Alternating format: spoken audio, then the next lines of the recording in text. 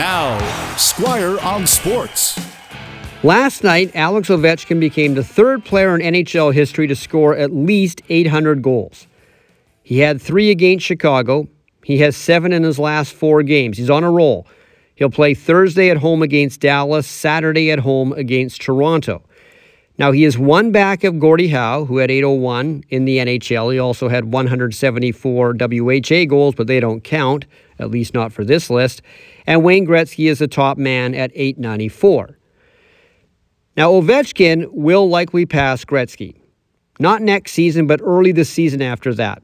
Everybody who knows Alex Ovechkin, everybody who's played with him, and those who've coached him like Bruce Boudreau, don't believe Ovechkin will pack it in until he gets the number 1 position. As long as he stays away from devastating injuries, he should be able to catch Gretzky. Think about it this way. Ovechkin had a 50-goal season last year, and he was 36. He's on pace for 50 goals this year at least, and he's 37. Gretzky's last 50-goal season was when he was 27 years old. Ovechkin is not slowing down. He's going for number 1, and if nothing bad happens, he will get there. Squire on Sports on 980 CKNW.